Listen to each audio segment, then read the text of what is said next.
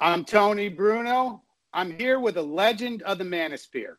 He's an author of 4 books. He's a professional dating coach in the United States and internationally. He's been long known in the manosphere as the godfather of direct verbal game. I'm talking about Alan Roger Currie, the author of Mode 1, Let Women Know What You're Really Thinking. And he's with me today. How you doing today, sir? Oh, I'm doing real well, Tony. Thank you for having me. Good. I'm glad you're here. Now, the first thing I wanted to talk to you about is I attended the 21 convention in 2018 as an attendee, and I thought your speech was brilliant. Now, my brother had put up a video of you, and he had said it's the absolute best dating advice book for men he had read. So, and that book is Mode 1. So talk to me about Mode 1 behavior, and when did you publish your first book? I published my first ebook edition of Mode 1, Let the Women Know What You're Really Thinking, in May of 1999. And the quick backstory is it was a long time coming because I have an older brother named Steven. He's about 2.5 years older than me. And I started using what I now call Mode 1 behavior way back when I was in college. And it was actually starting with summer of 1984. And my brother saw some of the amazing results I got from it. And way back in 1986 was when it was summer of 86 when he first encouraged me to put it down on paper. And at the time, I kind of blew him off like, man, I'm not putting this on paper. And literally, he just kept being persistent.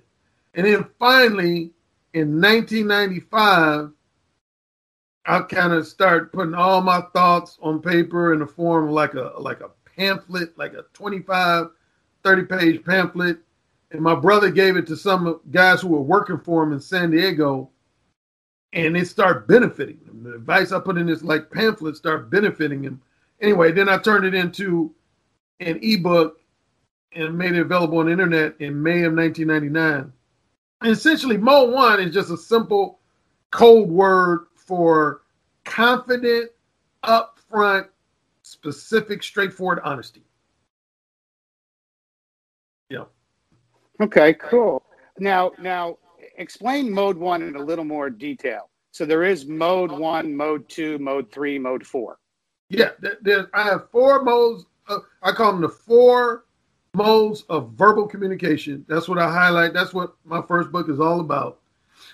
And basically, I just got to a point where I realized that when it came to how I verbally communicate things to women and the men who are friends and acquaintances of mine, I found that I could just generally divide it into 4 categories.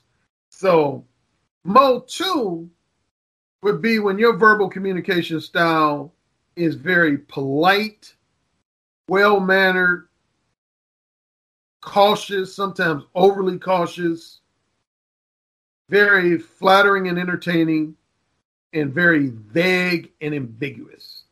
Mm-hmm. So that would be the general characteristics of a Mode 2 verbal communication style.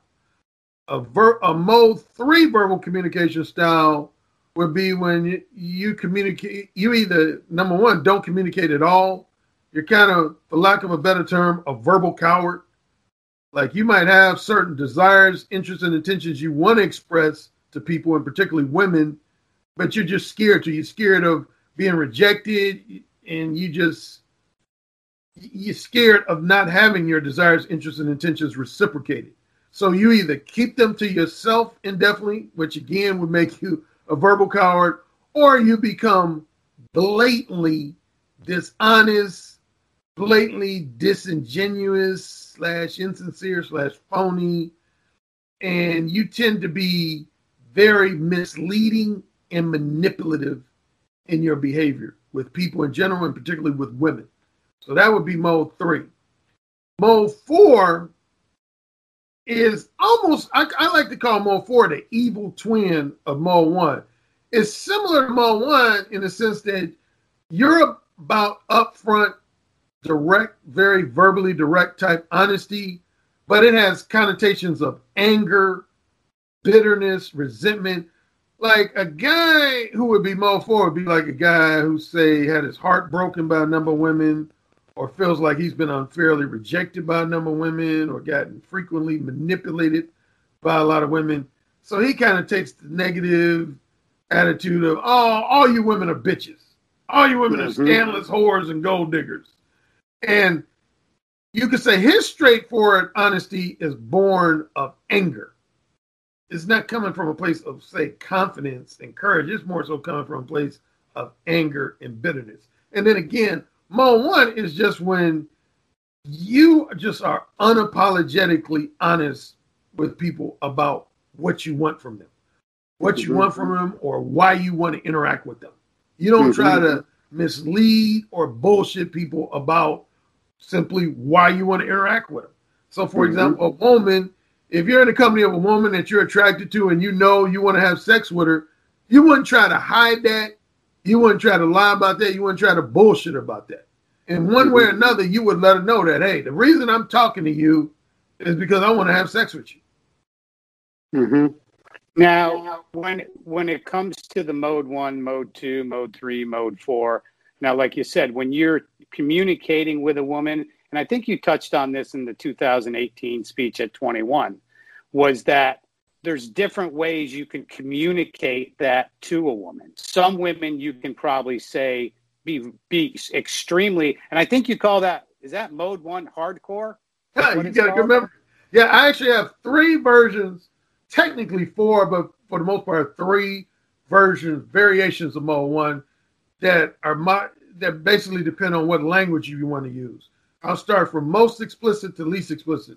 My most explicit version is what I call Mode 1 Hardcore. I actually wrote an ebook called Mode 1 Hardcore. And speaking of that, on a quick side note, there's a lot of guys who tend to assume that Mode 1 Hardcore is the only variation of Mode 1 that I use with women, and that's not true. And I have to, I'm gonna agree with you on that. Because I think when guys automatically think mode 1, because that was kind of my impression. And then when you said that, there was different ways to basically how to communicate with a woman and let her know that that's what you want. So go ahead and explain it more for sure. Yeah. So let's start with the objective. You want to engage in 1 or more episodes of, say, short-term, non-monogamous casual sex with a woman. Say that's the objective. So Mode 1 Hardcore would be if you've met a woman, let's call her Linda, and within the first few seconds after you initiate a conversation with Linda, you might say something like, hey, Linda, I got to tell you, you are an attractive, sexy woman, and I want to slide my hard dick all in your pussy and fuck the shit out of you. And of course, she might say, what? What did you just say? I can't believe you said that. And you hold your gun. You don't like back from it and say, oh, I didn't mean to offend you. Oh, I didn't mean to be too, you maintain your frame. And you're like, you heard what I said. I want to put my hard dick in your pussy and I want to fuck the shit out of you. So if you go that route using a high degree of profanity, X-rated, triple X-rated type explicit language, I refer to that as Mode 1 Hardcore. Then the next level down would be what I call regular or default Mode 1.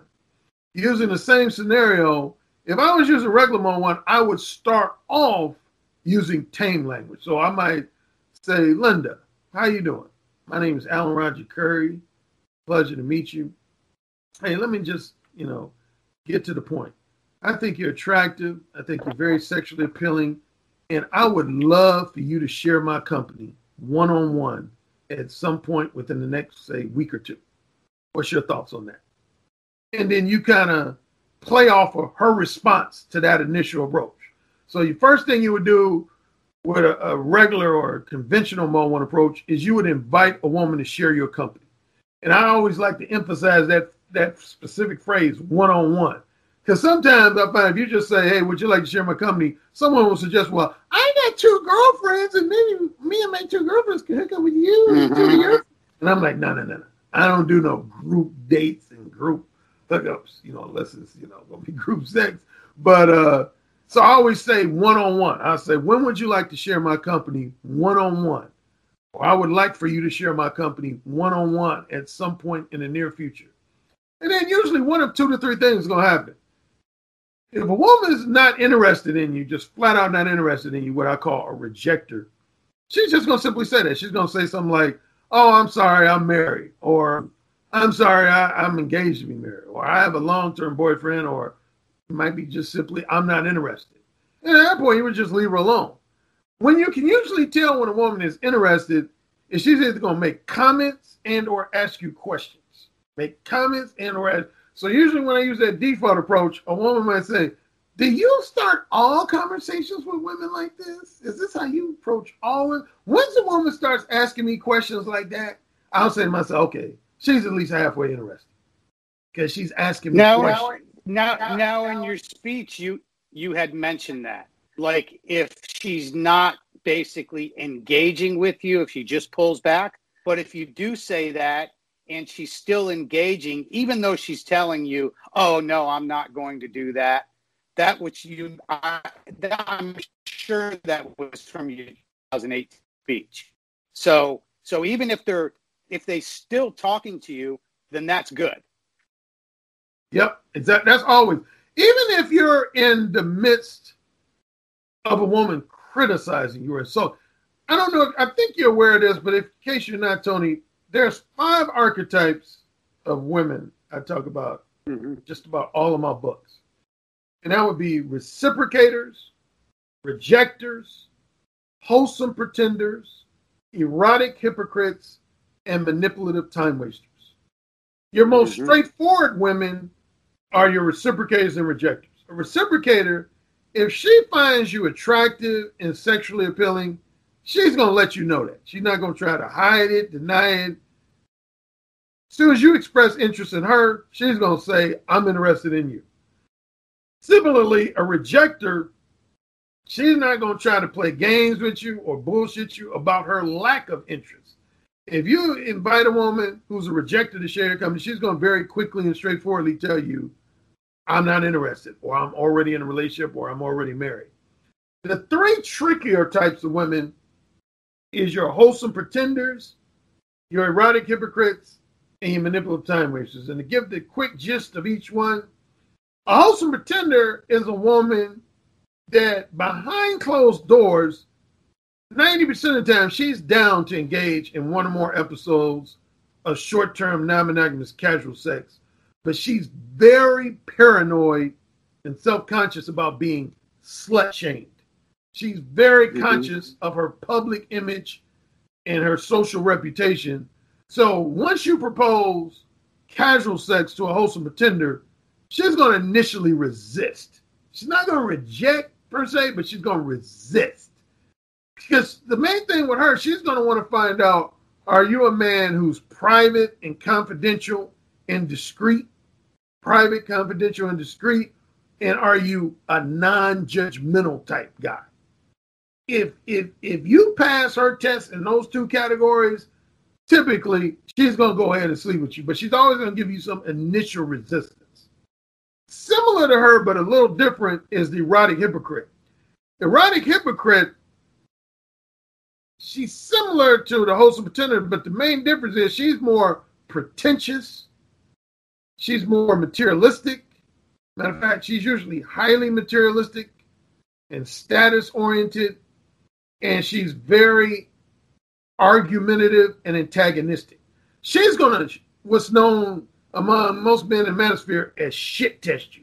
The erotic hypocrite is going to shit test you. And where that comes from,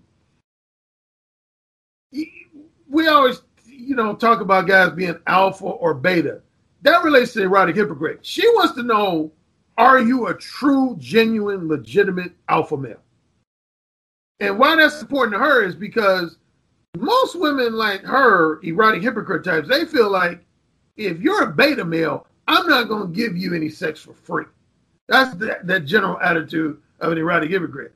If she feels like you're a beta, an easy to manipulate beta male, her attitude is going to be like, you got to pay for this. Mm-hmm. You got at minimum, you're gonna have to take me out to a 5-star restaurant 3, 4, 5 weeks in a row before I have sex with you. You gotta, offer to pay some of my bills. You gotta buy me some materialistic gifts. You gotta do something financially beneficial for me before I agree to have sex with you. Whereas if she feels like you're an alpha male with a high degree of confidence, self-assurance, self-esteem, and backbone, then that's when she's gonna go ahead and eventually say, okay, I'm gonna go ahead and have sex with you for free. You ain't gotta do all the stuff that I would have a beta male do. So she's gonna give you a bunch of shit. And going back to our original point, what you brought up, erotic hypocrites, a lot of times men make the mistake of confusing them and conflating them with a rejecter. Like once erotic hypocrites start criticizing them and insulting them, they're saying in their mind, oh, okay, this woman must not be interested because she's criticizing me and insulting me. No. She's shit testing you. And you got to be able to withstand that. You can't let her criticisms and insults. And the biggest thing that you got to maintain in your mind is what you already alluded to, is you got to say to yourself, she's still talking to me. Mm-hmm. She hasn't ended the conversation. She might be saying a bunch of negative comments towards me, like, you're an asshole and you're a jerk and all that kind of stuff. But the fact of the matter is, she's still talking to me. That's what I always say to myself when I know I'm in the company of an erotic hypocrite. I always just say, she's still talking to me. And then finally, of the 5 is the manipulative time waster. She's pretty much just the opposite of the wholesome pretender and erotic hypocrite. The wholesome pretender and erotic hypocrite, deep down, they are interested in sharing your company sexually, but they want to kind of give you the misleading impression that they're not. Whereas a manipulative time waster is a woman who's not interested in sharing your company in a romantic manner or a strictly sexual manner, but she wants to give you the misleading impression that she is. And the main reason why is because she wants to either do one of 2 things, if not both. She wants to either exploit you for your non-sexual time, attention, and companionship, and or she wants to exploit you for your financial resources and material possessions. She wants to do one of those 2, if not both. And then what happens once she has exploited you for one of those 2 things, if not both, for a number of days, weeks, or months, then she's just going to discard you. When she has no more use to you, she's just going to discard you. And this relates to one of the reasons why I'm Mode 1, is because of the 5 archetypes, I want to identify time wasters the quickest. If I had a priority list of which of those 5 archetypes I want to identify the quickest, it's the manipulative time waster, because they can fool you with entertaining conversation. Mm-hmm. Gotcha. Now, your philosophy too, I guess it was inspired by a porn movie from 1980. It was Talk Dirty to Me. I have never seen that movie. So tell me how that movie inspired you to basically develop Mode 1. Well, it's funny. I don't know if you can see over my right shoulder, but I actually have the poster from that movie on my wall. But I actually just covered this in a couple of videos I did just this week, actually. But yeah, the summer after I graduated from high school, which was I graduated from high school in 1981, and a couple months after I graduated, it was July of 1981. My brother and I were visiting some friends of the family, and matter of fact, he lives in Florida, and his parents were real tight with my parents, and we would go over their house all the time. And anyway, the parents had left to do something. They left us there. And this friend, he loved to show porno movies and crack jokes about it, which is another story for another day. You're not going to meet too many guys who want to do that. But he always liked to find like comedy in porno movies. So anyway, he put in this porn movie, and this is when VHS was first coming around. And he put in this VHS tape of this porn movie called Talk Dirty to Me. And it basically centers around this prolific womanizer named Jack, played by this legendary porn actor named John Leslie. And Jack, he would just go up to women. Basically, in a nutshell, he was Mode 1. More specifically, Mode 1 Hardcore. Oh, I forgot to add my third version of Mode 1, but I'll get to it. I told you about 3 I stopped at 2, but I'll get to it. But anyway, John Leslie's character, Jack, was Mode 1 Hardcore. He would meet women, and within the first 3 to 5 minutes, he would basically let them know, I want to fuck the shit out of you. And when I saw that movie, I was just like, because I had never, number one, I had never seen anybody in real life display that type of behavior. And even other fictional characters in movies. Like, at that time, I want to say the most smooth, seductive male character I'd seen in a movie would probably be Sean Connery as James Bond.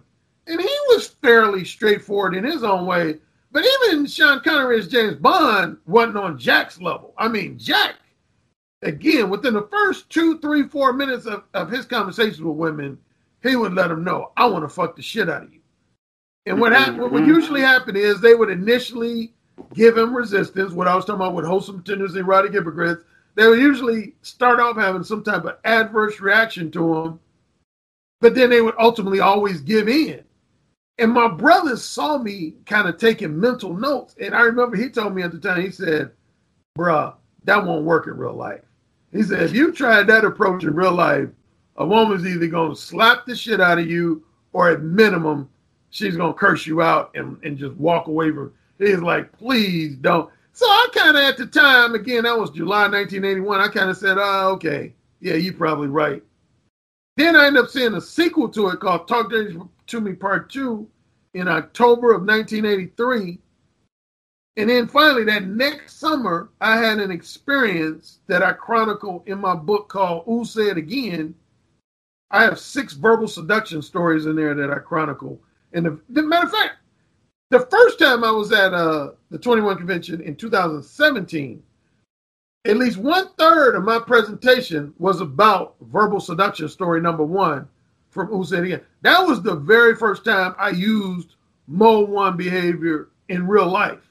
But yeah, it was inspired by Talk Dirty to Me. In a nutshell, the biggest thing I picked up in Talk Dirty to Me is related to those 2 archetypes of the wholesome pretender and erotic hypocrite. Before I saw that movie, I used to take all of women's reactions on face value.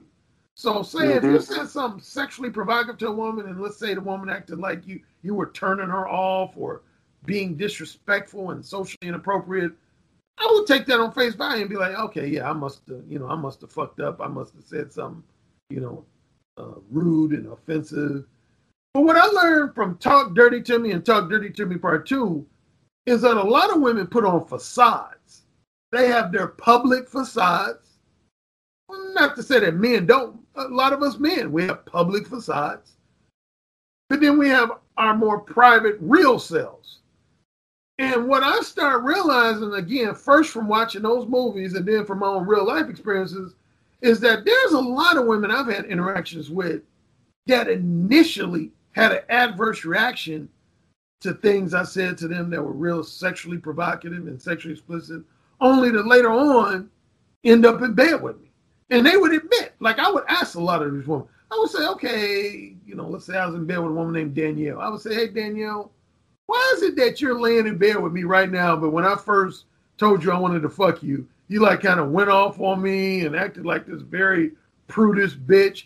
And they would tell me, they would say, well, Alan, you got to understand, us women, we're socialized to always present ourselves as the prudish, strictly monogamy-oriented good girl.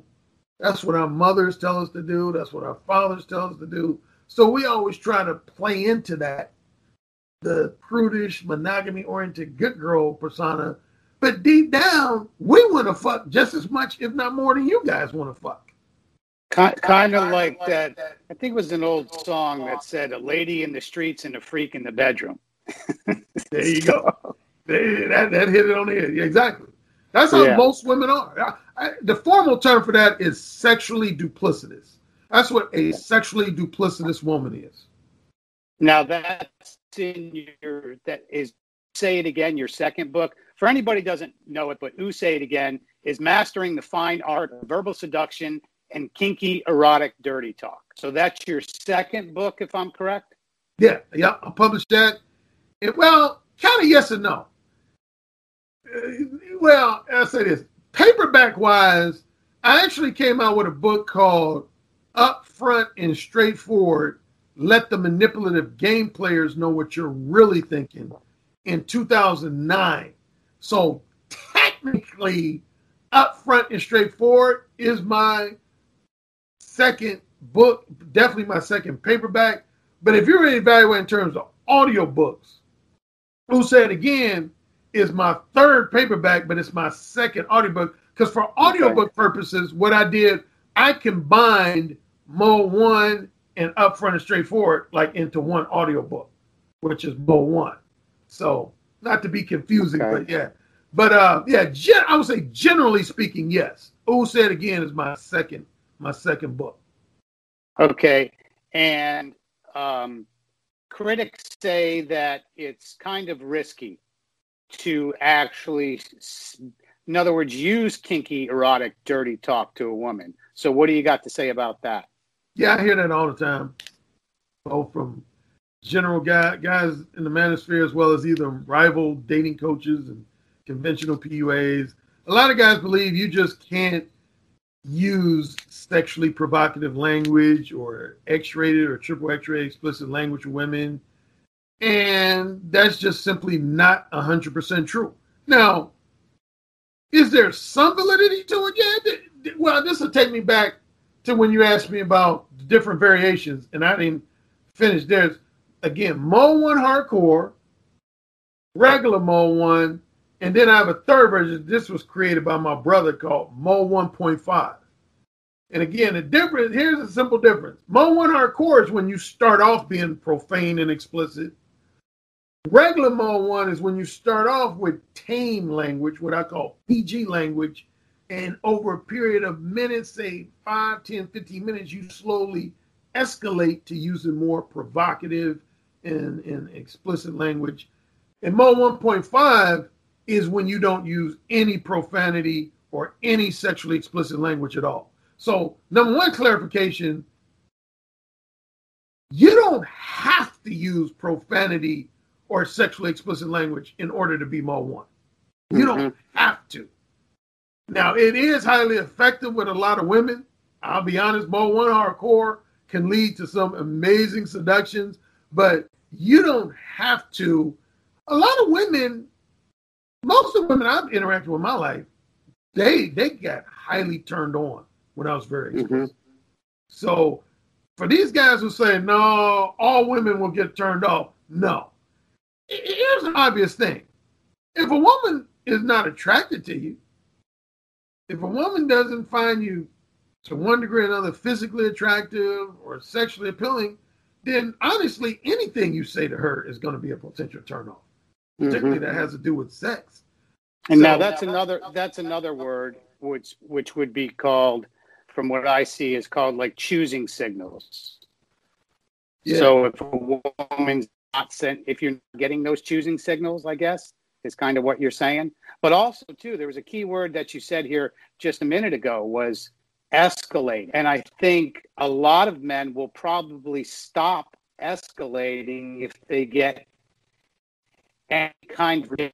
But what you have said, if they're still standing there, you're really not getting rejected if they're still talking to you. So how do you tell a guy to keep escalating if they're still talking to you? Yeah, what you want to do, see, women, I don't want to get too long-winded and too academic in detail, but one of the things I talk about in my book, Who Said Again, women are heavily influenced by what I refer to as their social programming and their cultural conditioning. Their social programming and cultural conditioning. That's what leads to what's known as women's sexual sensibilities. So in other words, some women have very prudish-oriented sexual sensibilities. And in simple terms, some women, it's not that women are turned off by, say, explicit sex talk, but they've been conditioned to believe that they're supposed to be turned off by that. Got you. And see, that's why a lot of women will say criticize you, but not in the conversation. Because what I explain in more detail in the book, I'll give the simplified version. This is what happens. Let's say you're talking to a wholesome pretender or an erotic hypocrite, and you said something really sexually explicit to her. She'll have what I like to figuratively call the angel on the right shoulder and her little devil on the left shoulder. And the angel, which represents her prudish good girl side, will say, hey, Lisa, don't you dare respond to Tony. Don't you dare, because he's gonna think of you as a slut, and he's gonna tell all his friends that you're a slut. You better not respond to that sex talk. You better tell him that you're offended and you're insulted and that he's totally being a socially inappropriate jerk. You better tell him that.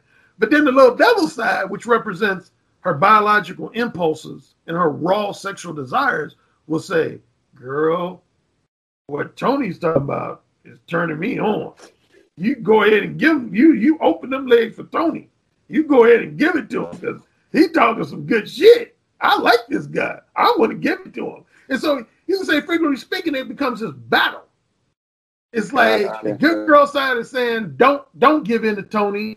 And the naughty girl side is saying, give in to Tony. And how that plays out in real time is that a woman will go off on you and say, oh, Tony, I can't believe you said that to me. What do you think I am, a whore, a slut? Oh, my God, I can't believe you're talking to me like this. And that's because there's this fight going on in her head between the good girl and the naughty girl. Yeah. And where seduction comes in overly simplistic terms, is you need to have the skills to persuade her to listen to this voice and ignore this voice. Because if you don't successfully do that, and she gives into the good girl voice, then she's going to ultimately end up rejecting you and not sleeping with you. So you're really not manipulating her. You're really talking to her biological needs. There you go. I'm glad you said that, Tony. Kudos to you. Because I just got into a debate with somebody on YouTube where he said, Alan, you've always prided yourself as being this non-manipulative type dating coach. But I think, just the fact that you seduce women, he said seduction is inherently manipulative. I don't manipulate women. For example, I don't give a woman the misleading impression that I want a long-term, emotionally profound, strictly monogamous relationship when I know I just want short-term non-monogamous sex.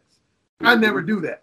That would be probably the most general example of a man manipulating a woman. I don't mislead or manipulate women or lie to them. I just, as you put it, I use my conversation skills in such a way that I want to resonate with a woman's naughty girl side rather than her prudish good girl side. Got you. Got you. Yeah, I totally understand that. I mean, that makes so much sense. There's no manipulation. You're just speaking to the side of her that is a biological thing in all of us, man or woman. Exactly. Yeah. Exactly. Yeah. Now, you have another book called The Beta Male Revolution. And these terms, alpha and beta, heck, alpha, beta, gamma, what other archetypes are there? Yeah, I mean, sigmas. There's just, so talk to me about that book and basically what motivated you to write a book like that. And that was the very last book I published as an ebook, paperback, and audiobook. And there was a few motivations. I'd say the foremost motivation for writing that book was I was hearing a lot of guys complain about the modern day dating scene. And along with that, I don't know if you've probably heard this concept about what's known as the 80-20 rule theory. And so the combination of just guys complaining about the modern day dating scene, and secondly, guys talking about the 80-20 rule theory, I wanted to write a book that in part briefly explained how we got to this point. And so what I start off the book doing is taking us back to the 1960s. What I basically propose and assert in that book is that The reason why the modern day dating scene is so far different than, say, the 1930s, 1940s, 1950s is because prior to the 1960s, all dating pretty much centered around finding your husband or finding your wife.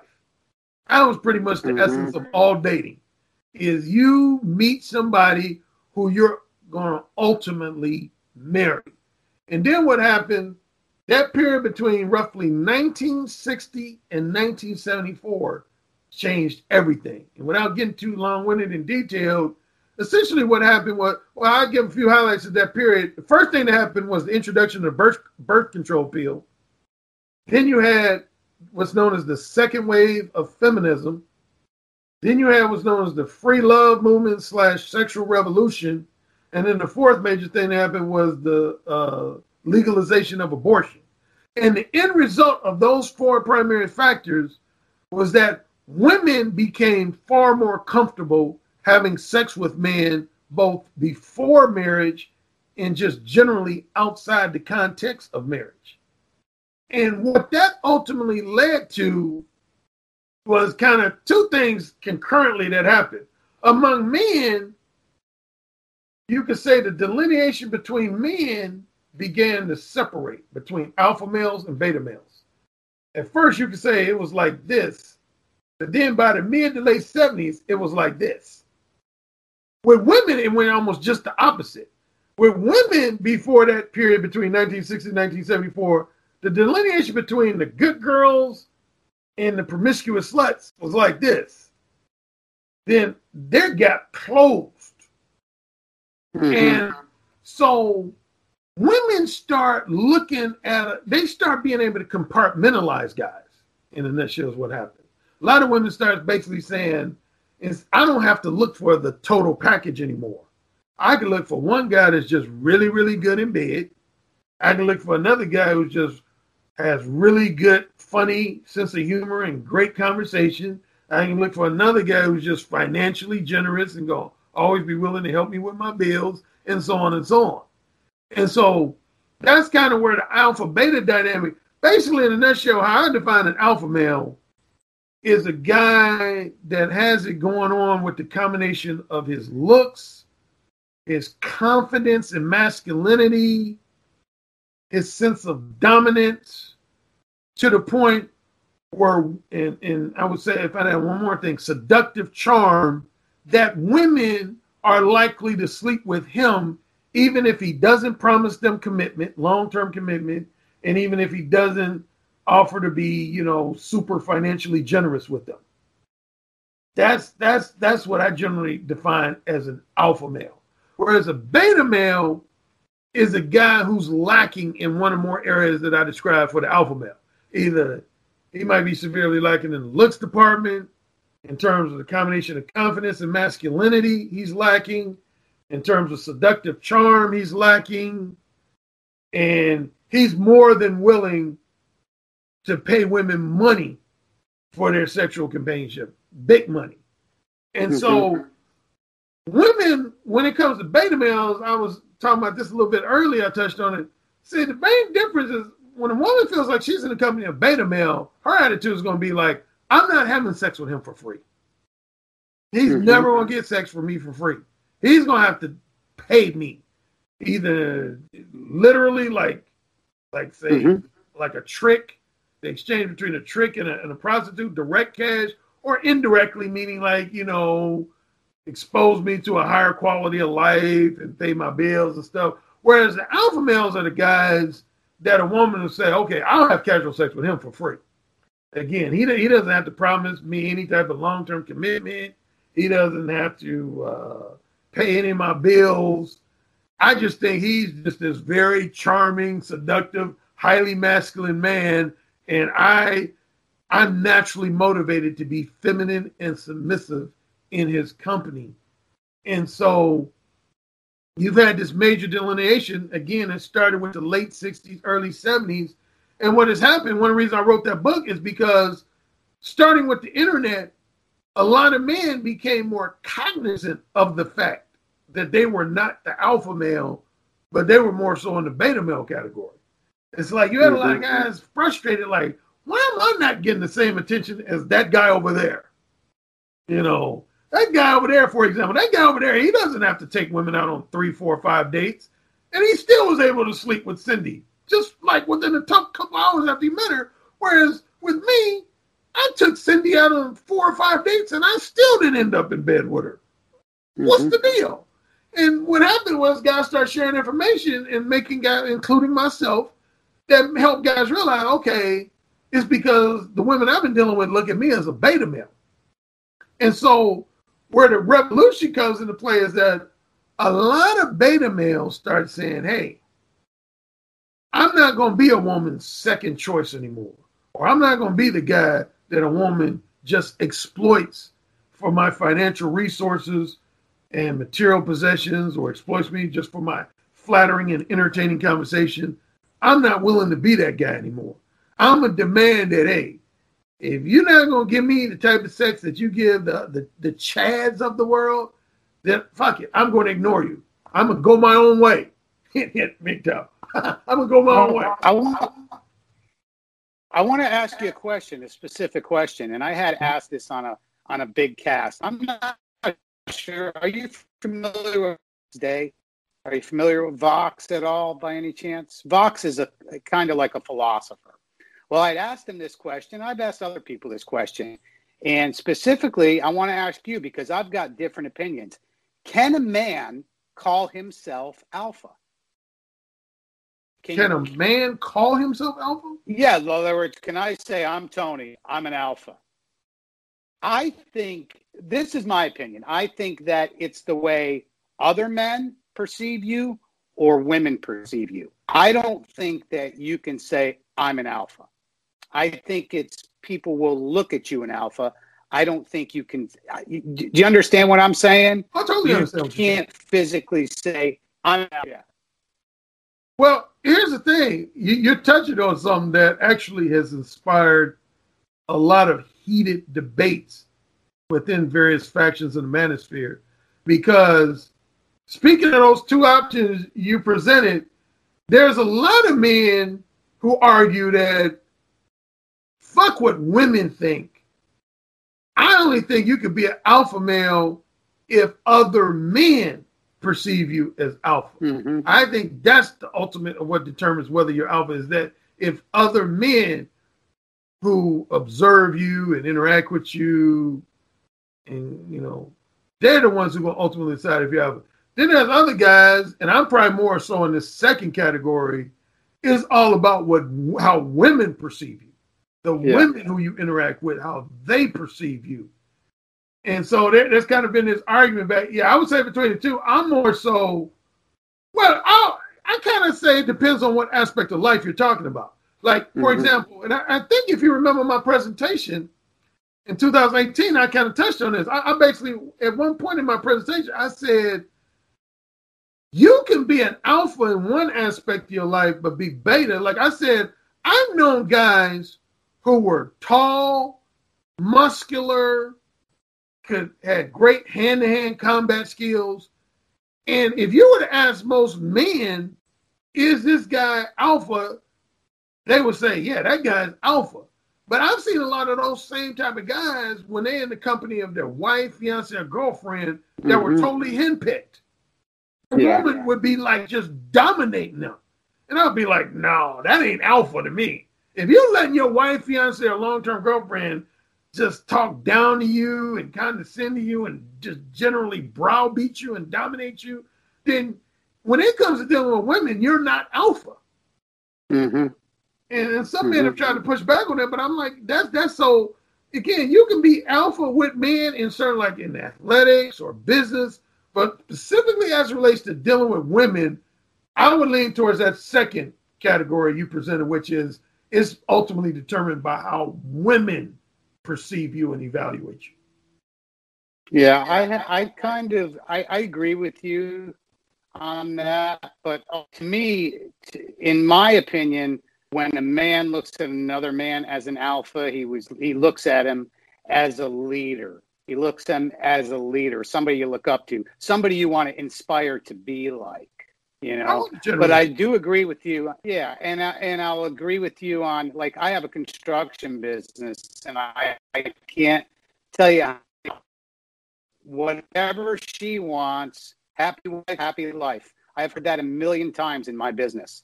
I'm a remodeling contractor. So I look at those guys as like, what, you know, shouldn't you be running the show? You know, but that's just my opinion. You know, shouldn't the man be running the show and talking to me instead? But that, you know, that's, I guess everybody kind of has their different takes on that as far as what's alpha, what's beta, and who perceives you as an alpha and a beta. Yeah. And speaking of alphas, you recently got married, and I believe you have a son on the way. Is that correct? This is correct. Yeah, I got married on Friday, July 17th. And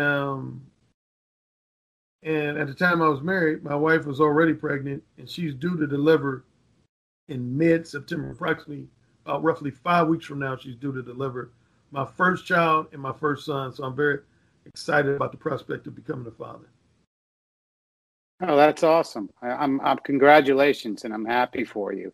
I think, you know, I know, was it a big deal in the manosphere when you got married? Oh, was yeah. I mean, to me, I was looked at it, I'm like, holy crap, you know, What ARC's getting married. Yeah, it's funny. Well, on the positive end, I got a lot of congratulations from a lot of guys, particularly my followers and supporters. But it's interesting. I had some guys, though, related to the book we were just discussing, The Beta Male Revolution. The subtitle of that book it's called The Beta Male Revolution, Why Many Men Are Losing Interest in Marriage in Today's Society. Mm-hmm. So a lot of guys, I think, based on that subtitle, were under the impression that book was some way, form, or fashion, an anti-marriage book. But I've had to clarify to guys, I said, I never said I was anti-marriage, ever. But yeah, when I first announced I was engaged, a lot of guys were coming saying, Alan, I'm sorry, but you're contradicting yourself. You wrote The Beta Male Revolution. That book is totally about anti-marriage, and now you're getting mad. I said, no, it's not. What I do is I present an objective view evaluation of the pros and cons of marriage, but I never flat out in that book said I'm totally anti-marriage. But I do say in that book that for some guys, there's some guys that plain and simply should not think about marriage, particularly going back to the delineation between alpha males and beta males. I feel like a lot of beta males should not get married because they're going to, a lot of times, get exploited, particularly financially. They're going to get financially exploited. But for the most part, there's exceptions here and there. But for the most part, I don't see the problem with any guy who's a genuine, legitimate alpha male getting married, because he's going to lead the relationship. He's going to set the terms and conditions of that marriage, and that his wife is going to follow his lead. So I don't see the problem with it. The main reason, I'll tell at least one reason I would lean towards marriage is because I always wanted to have children. And I had told my followers that for like the last 10, 15, 20 years. I've always wanted children. Like, even when I didn't see myself getting married, I always wanted to have children, but the kind of two were kind of interconnected because I never wanted to have a son or daughter and have the biological mother raising that child in a separate household. So at minimum, I knew if I had children, at minimum, I knew I wanted to cohabitate. And even more so, I felt like I would be open to the possibility of getting married, because I've always wanted to raise children in a 2-parent household. So in summation, I would say this. I would say if there's guys in the manosphere saying that all men should get married, they're wrong.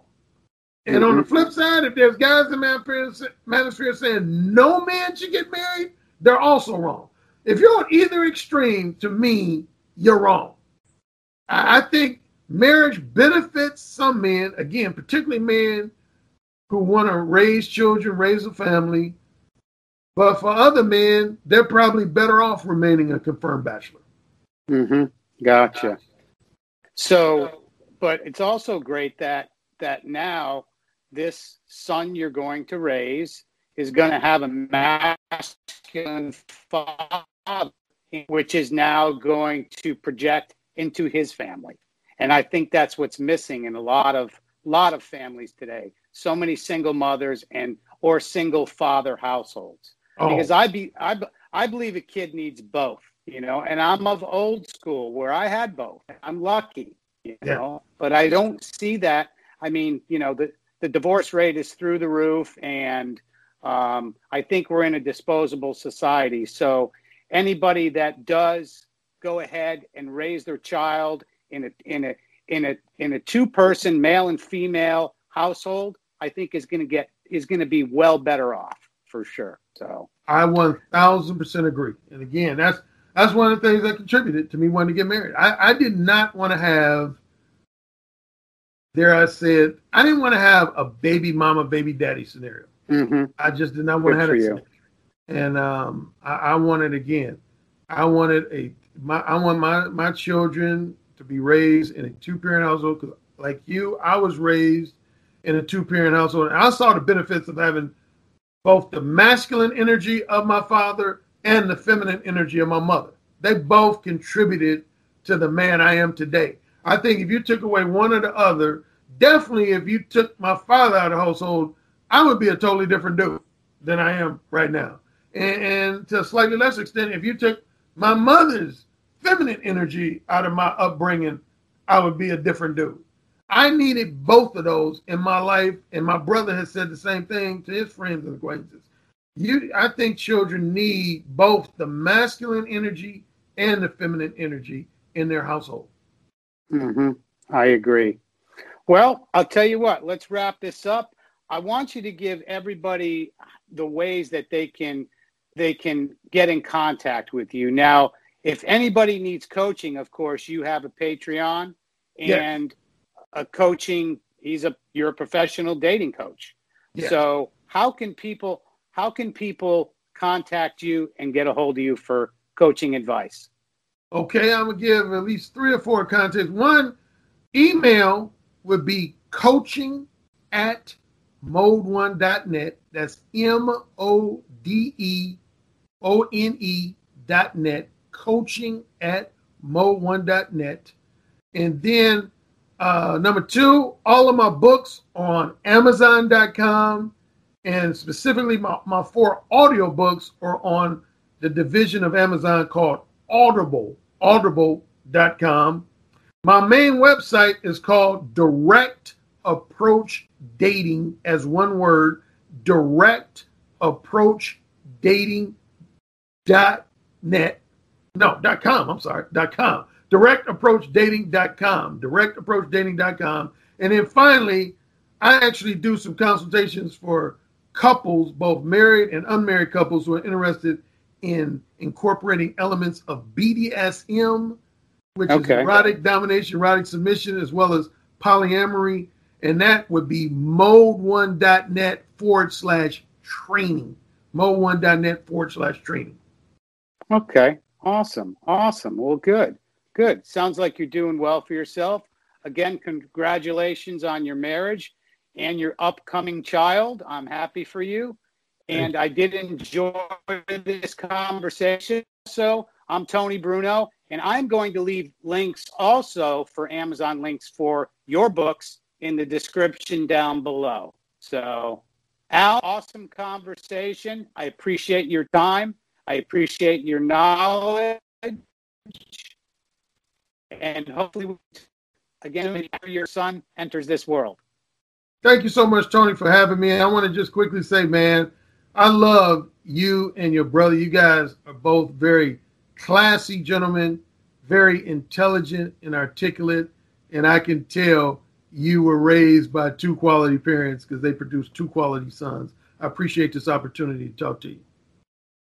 Well, I appreciate that too. Thank you very much. ARC, you have a good day, and I'll talk to you soon. Take care. Awesome.